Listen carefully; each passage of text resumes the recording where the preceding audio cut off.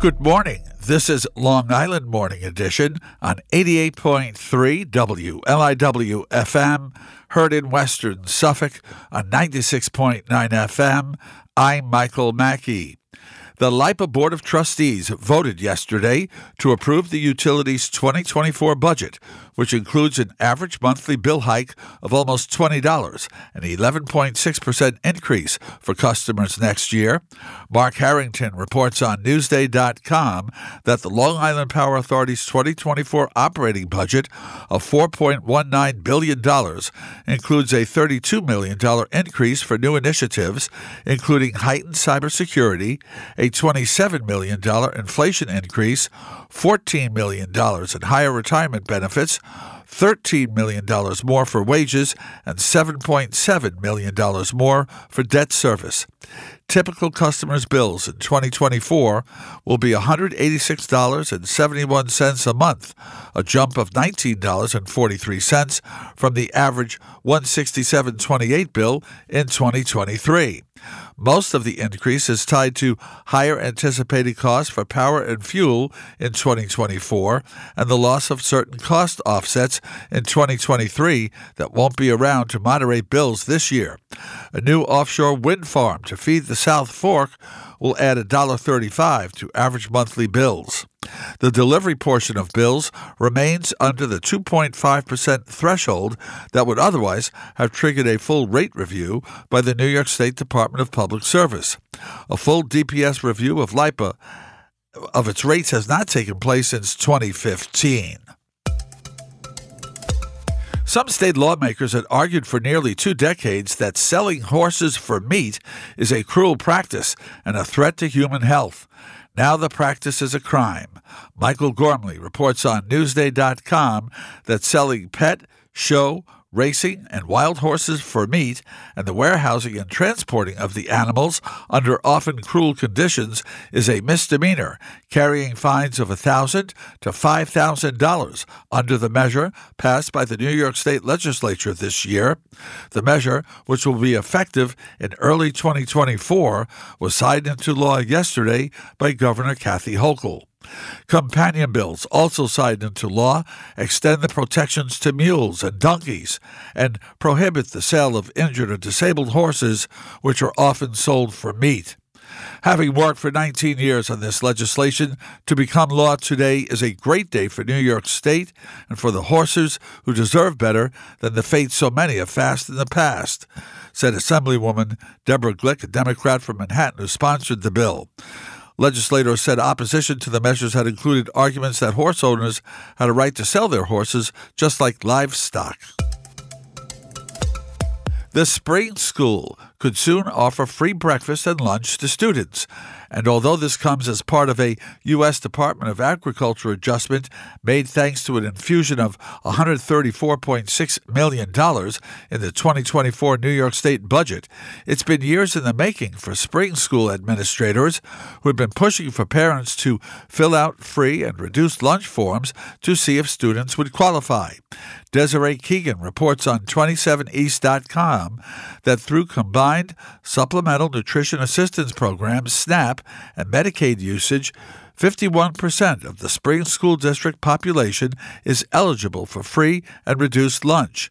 The threshold to qualify for what is now known as the Community Eligibility Provision has been lowered from 40 to 25% this year. New York Governor Kathy Hochul has signed a bill to create a Southold Pilot Deer Management Program. The bill enables a pilot program allowing the DEC and the town of Southold to allow certified nuisance wildlife specialists to engage in culling of deer in certain areas within Southold town where the town has found they have, quote, become a nuisance, destructive to public or private property, or a threat to public health or welfare. Beth Young in East End Beacon reports that the certified wildlife specialist would be an employee or contractor for the federal or state government responsible for wildlife management and acting pursuant to a deer management plan, who has been certified to have attained a minimal level of marksmanship, liability insurance, and adheres to reporting requirements.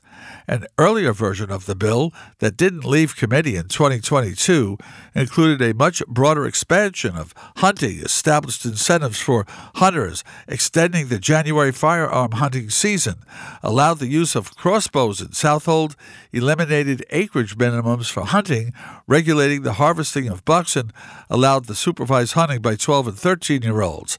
The bill signed by the governor last week is much narrower in scope and requires the cull permit applications to include the time frame during which the permit must be used, a site-specific deer management plan, and a geographic description of the area, as well as a written contract with Southold Town. This year's bill also requires the DEC to prepare a report on the effectiveness of the program. The program would begin on January 1st. A Medford, Long Island mother admitted in court yesterday she smothered her twin 2-year-old girls in June 2019 before driving their bodies to a Suffolk County park in Montauk, where she was met by police who would frantically search for her, hoping to prevent the tragedy. Tina Campbell, 29, pleaded guilty to 2 counts of first-degree murder before State Supreme Court Justice Richard Ambrose in Riverhead in exchange for a minimum sentence of 20 years to life. Grant Parpan reports on Newsday.com that Campbell, who had been charged with 2 counts each of first- and second-degree murder, appeared in court shackled and wearing a spit mask under court order. When asked by Assistant District Attorney Frank Schroeder if she smothered her 2 children, she responded with one word: yes. Campbell was found with the deceased toddlers on June 27, 2019, at the entrance to Third House Nature Center in Montauk. The discovery ended a desperate 90-minute search, which involved multiple police agencies, and ultimately she was found and arrested by East Hampton Town Police. As part of its ongoing effort to improve water quality, and in particular the health of Lake Agawam, Southampton Village installed a new bioswale at the corner of Windmill Lane and Nugent Street last Thursday. Kaylin Riley reports on 27east.com that a bioswale is essentially a garden filled with native plants and grasses that have deep root systems that allow them to effectively absorb stormwater, combat erosion, and filter out pollutants.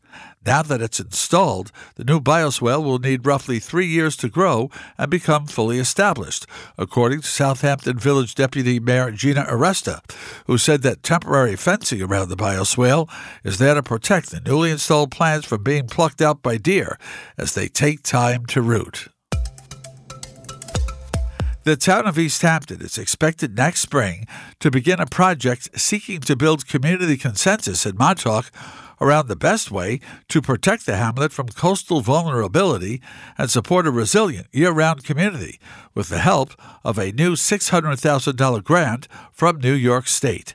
Beth Young in East End Beacon reports that East Hampton Town has in the past outlined major plans for strategic retreat from the oceanfront in downtown Montauk in its 2018 Montauk Hamlet Study and in the town's Coastal Assessment Resiliency Plan, known as CARP, adopted in 2022. The proposals include a transfer of development rights program allowing oceanfront hotel owners to relocate landward, enabling the current hotel sites to serve as a natural barrier from storms, rising seas, and coastal erosion. The Coastal Assessment Resiliency Plan also recommends raising homes in areas of severe coastal flooding, elevating roads, building a levee between Fort Pond and Fort Pond Bay, and changing the zoning setbacks from the water on waterfront properties. The permanent submergence of low-lying areas could lead East Hampton to physically transform into a series of islands as soon as 50 years from now, according to the CARP plan. The grant was issued by the New York State Regional Economic Development Councils as part of its support for local waterfront revitalization programs through the New York Department of State.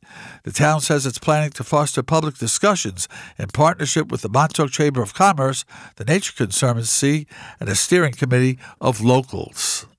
This has been Long Island Local News on Long Island's only NPR station, WLIW-FM. I'm Michael Mackey.